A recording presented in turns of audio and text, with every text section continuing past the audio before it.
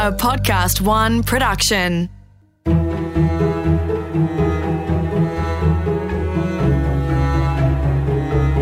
Hi, this is Charles Fairlie. Welcome back to Unsung Business Heroes, where we talk to small business owners that have got a lot to contribute. Today we're going to hear from Dominique Grubisa, who runs the DG Institute, helping people learn more about property and protecting it legally. Dominique started out life as a barrister, then went into property and made millions of dollars, but turned around and lost it all straight away and learned a lot of lessons along the way.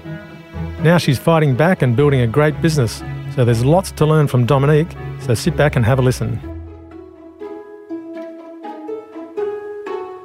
So I'm a lawyer by trade. I started off as a solicitor in 1994, and in 1996 I went to the bar. Not to get drunk or anything, to be a barrister.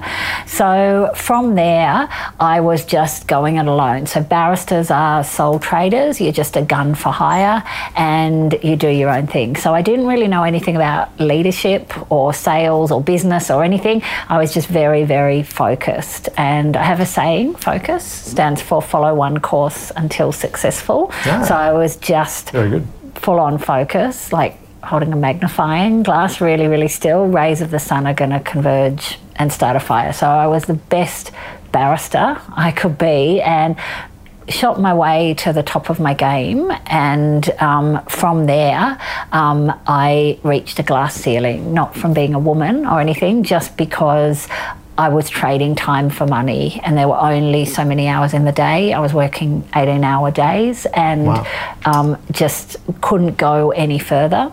And that's when I went across to property, because property, I could leverage other people's time, other people's money, and we did really well in property. Fantastic. So my husband and I got into small developments and just started working our way up. Yep. And then the global financial crisis hit and we lost absolutely everything. So we went... 2008? Around then, yeah, we went from millions of dollars in wealth to millions of dollars in debt overnight. And at first that was fight or flight, just survival tactics. Were very much reactionary. So we had to just liquidate, move in with my parents-in-law. So rock bottom for us, we were literally homeless. Really? Wow. And I beat myself up massively from there. I bet, because you were so successful and proud, and your parents must have been really proud of what you'd achieved in your early years as a barrister, and goodness, it was a big turnaround for you. How did you feel that away? Oh, I just felt like a complete failure. So I felt I'd failed on all levels, as a wife, as a mother, as a businesswoman, as an entrepreneur. I just felt so totally disgraced. Of course, because you really wanted to be the best barrister, as you said, but what was driving you at that time in the early days? What was making you want to be the best in what you're doing? What do you think was underlying that? I wanted to pay back everyone who'd been mean to me. So I decided to be a solicitor as a result of not becoming an actress. So my burning ambition from school was to be an actress. And so who was mean to you? People that rejected you? Or? Yes, I have a motto, start at the top and work your way down. Never ever try and beat your way up from the bottom. So for me, all I wanted to do was be an actress. I went straight out of school and I auditioned for NIDA, National Institute of Dramatic Arts. Yes. So very, very competitive. But I thought, I'm just going to focus. They've got an audition process, very systemised. You have to do a Shakespeare piece, a comedy piece and a drama piece. So I just focused on those pieces, studied them till I was word perfect. Wow. And then when I did my audition, got to be honest, I totally nailed it. I was just magnificent. And I thought, okay, we're done and dusted here. And the director of NIDA came out and he said, we've made our decision. Many are called, few are chosen. And if you didn't get chosen, you're all going to come to me and say, what did I do wrong? He said, there's no wrong or right here at NIDA. He said, there's just a certain je ne sais quoi, which is French for I don't know what. Sure. And he said, there's a certain star quality that just shines out of some people. You either have it or you don't. And I just remember looking at the girl next to me thinking, oh, you poor pet, he's talking about you. And ultimately she got into NIDA, that girl, and that girl, she was this skinny girl with tie-dyed hippie clothes and greasy lank hair, and she'd stuffed up her Shakespeare lines. that was Kate Blanchett. Really? Yeah, so I was really, really angry because I thought I was better than her, and then she's out there now living my life. Yes. And so I went back to the drawing board and I thought, don't give me je ne sais quoi and greys. I just want black and white. Like I studied, I did my audition pieces, I didn't stuff up my lines. So I went the other way and I went to law because it's a clear body of rules and regulations. And I thought, okay, all I have to do now is reverse engineer it, because there was a show on telly at the time called LA Law. Yes. And so they did litigation. And I thought, well, it's not acting, but it's kind of acting. You know, there's a judge, the jury, you do a presentation, you talk, people listen. And so I decided, start at the top. I want to be a top litigator. So who are the firms that do that? What degree do you have to have? What marks? What subjects do you have to do to get those jobs with those firms? Working my way backwards then, I went through Sydney University, came out the other end doing everything right, ticking all the boxes, and it was the early 1990s, so it was the recession we had to have, and you couldn't get a job for love or money, but some people did. And what annoyed me even more was, you know, some of those were people who'd failed subjects, but their dad was a judge, and there was just no rhyme or reason. It was an old boys network. Yes. So I ended up taking a job in debt collection as a solicitor. So I did day in, day out. All I did was debt recovery, bankruptcy work on repossessed motor vehicles, just hundreds and hundreds of production line cases, just shaking people down for money, $5,000, $10,000 shortfall on a car. You have to be pretty tough to do that. I hated it. So after 2 years of doing that, I just slapped myself around the face and said, what are you doing, woman? Whatever you want in life, you've got to start at the top. Yeah. And to me, paying back everyone who'd been mean to me in the system, not giving me the acting job or the solicitor job, I thought one better than all that is a barrister, because they're like a gun for hire. Yep. And it's kind of like a GP and a specialist. The solicitors are like the GP. If they can fix the client's matter, if it was a small case and they can give them a prescription, great.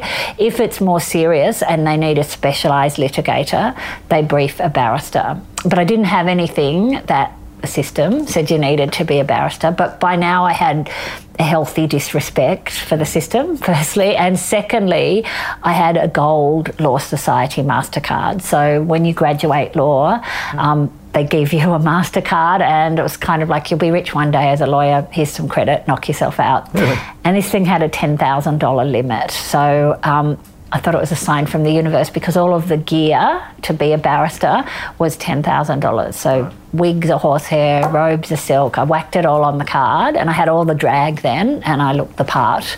So I didn't have any work, but what I did have was time. So I just I thought, if I wear all my gear and I'm in court every day, like parading up and down Phillip Street in my gear, people are going to see me and they're going to say, who is that girl? She's in court every day, she's briefed, people are giving her work, she must be really good, we'll brief her as well. Didn't work. No, it didn't. Okay. So I used to sit all suited and booted in the back of the courtrooms, and I'd watch the really good guys at their craft, so the top silks, the QCs, senior counsels, and I just soaked it all up. I learnt by osmosis, and if they'd throw me a bone, I'd take it. If I had to work 8 hours and I could only charge for one when I was allowed to charge, I'd do it. If I could work for free and learn, I'd do it. And that was the blood, sweat and tears, slowly but surely, just holding my magnifying glass really, really still and focusing on the one thing that I wanted. The rays of the sun converged and I shot up to the top of my game. But no matter how much I could raise my hourly rate or my daily brief fee, no matter how good I got, I was always going to be shackled to time, which is the one finite resource that we all have. So I could never, ever hit it out of the park or have exponential growth. So that's when I switched across to property. What year would that have been roughly? That would have been late 90s and early 2000s. And banks were lending in those days. So they were throwing money at you. And my husband and I did really well in property. And we'd never seen a bad market. And we thought, this is great. All you have to do is buy, and prices just only ever go up, and then you get more equity and you pull more money out and you buy more and more and more, and this is just a dream come true. Are you into residential or industrial, or what sort of property? Residential property, yes. Yeah, single dwellings or flats or? Everything we could get our hands on. So yeah, we start small, consolidate, grow. So started with units and then moved into homes, then developments, and everything was fine until the GFC.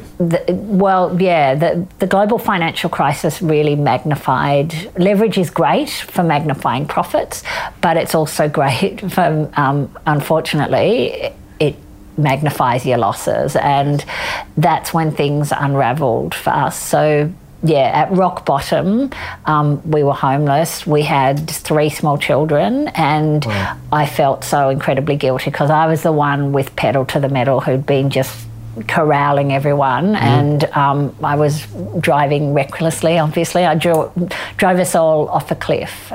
However, there's just only so long that you can sit around in your pyjamas all day crying in your mother-in-law's lounge room. I just had to do something else. And that's when I realised I adopted a paradigm shift, and I took a glass half full approach. I thought, it is what it is. It took me 20 odd years to build up millions in wealth. In the blinking of an eye, I'm millions in debt, and lost all my assets, my wealth, my pride, my dignity, self-esteem, standing in the community. All of that can be taken from me, my friends, like rats from a sinking ship. But there's one thing that no one could ever take from me, and that was my knowledge. And lawyers say, they have a saying, financially dead men don't tell tales. And what they meant by that is, if you don't have money, you can't access the legal justice system. There's massive barriers to access to having your day in court, having your story told, and having it see the light of day. If you can't pay an expert who speaks the language and who understands it and can be your voice, then it's never going to happen. And it's probably quite rare for someone to reach the level of legal heights and knowledge that I had to fail as spectacularly as I did. So there are just no high-priced experts in the legal game who focus solely on helping people in debt. So I was one of the first people in Australia who had that laser focus, who had motivation to hold my magnifying glass really, really still over a very narrow but very deep area of the law, and that is helping people in debt. Yes. No one else had done that because there's no money in it. For me, it was something more powerful than money motivating me. Probably the most powerful motivator you can have, self-interest.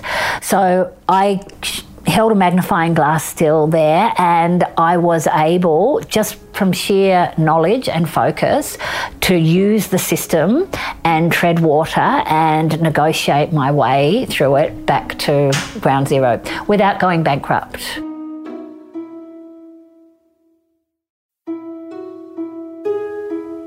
What was behind that accumulation of knowledge, do you think?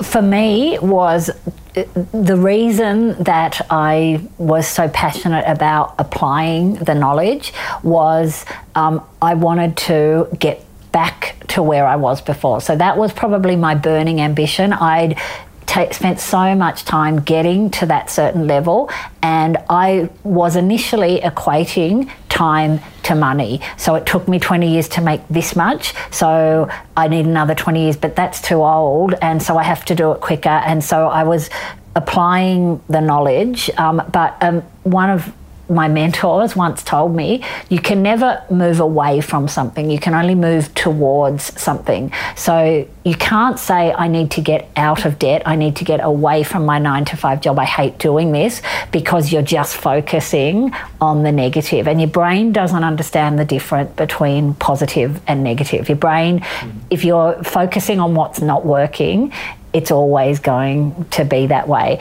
So I was very, very clear on what I wanted, and I needed, maybe it was my pride, maybe it was my guilt, whatever it was, I needed to be where I would have been but for what had happened, and I needed to get that quickly. Maybe it was an ambition just to put a Band-Aid over the past and everything had gone wrong. But I was very, very clear about the amount of wealth that I wanted to build and where I needed to get and the period of time to get there.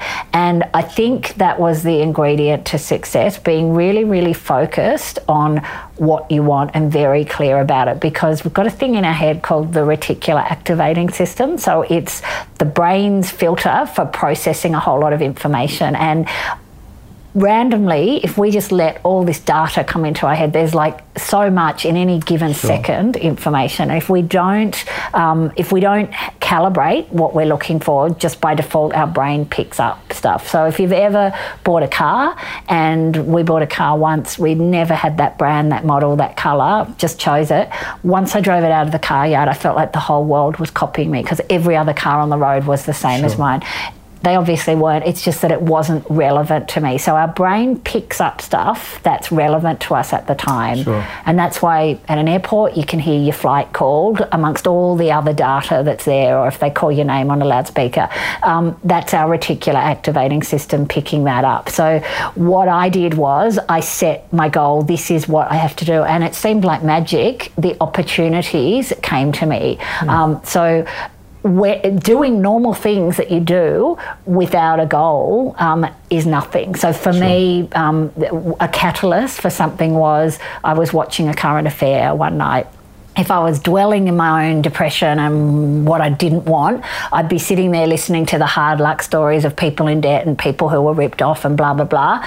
And instead, watching a current affair going, how can I get to this goal? I thought, lots of people watch this. Lots of people are in debt. I've got knowledge about debt. How can I then share that knowledge and reach thousands of people? And my goal was just to get there. So that idea, current affair, that I wouldn't normally focus on, I just got really strategic. I wrote to a current affair and I said, I will help someone live in debt. Let me just prove myself. And they rang up and I did. I got on national television and I got someone's debt from, he was paying out $20,000 a month in shortfall on credit cards, just struggling to come up with $20,000 a month.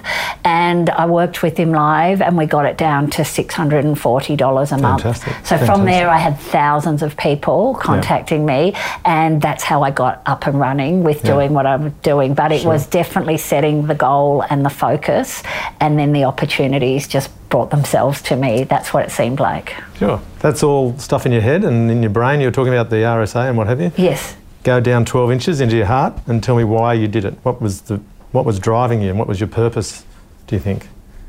My family. My parents, I knew, believed in me regardless, and it was more my husband and my children. I felt I'd let them down because I was the risk taker, I was the driver, and I took too many risks and they were all paying the price. So in the darkest days, I had kids in kindergarten, preschool. I used to have to drop them off at the gate because I didn't want to walk past the bookkeeper, and I knew she comes every Tuesday and Thursday, so I know that she's going to come and chase me for money. And if she did, I was commando rolling out of there, and if she was chasing me saying, oh, well, you haven't paid, I'd be like, oh, didn't Kevin pay? I thought he paid. Oh, well, I just had to keep robbing Peter to pay Paul. Sure. And not a nice thing to be doing.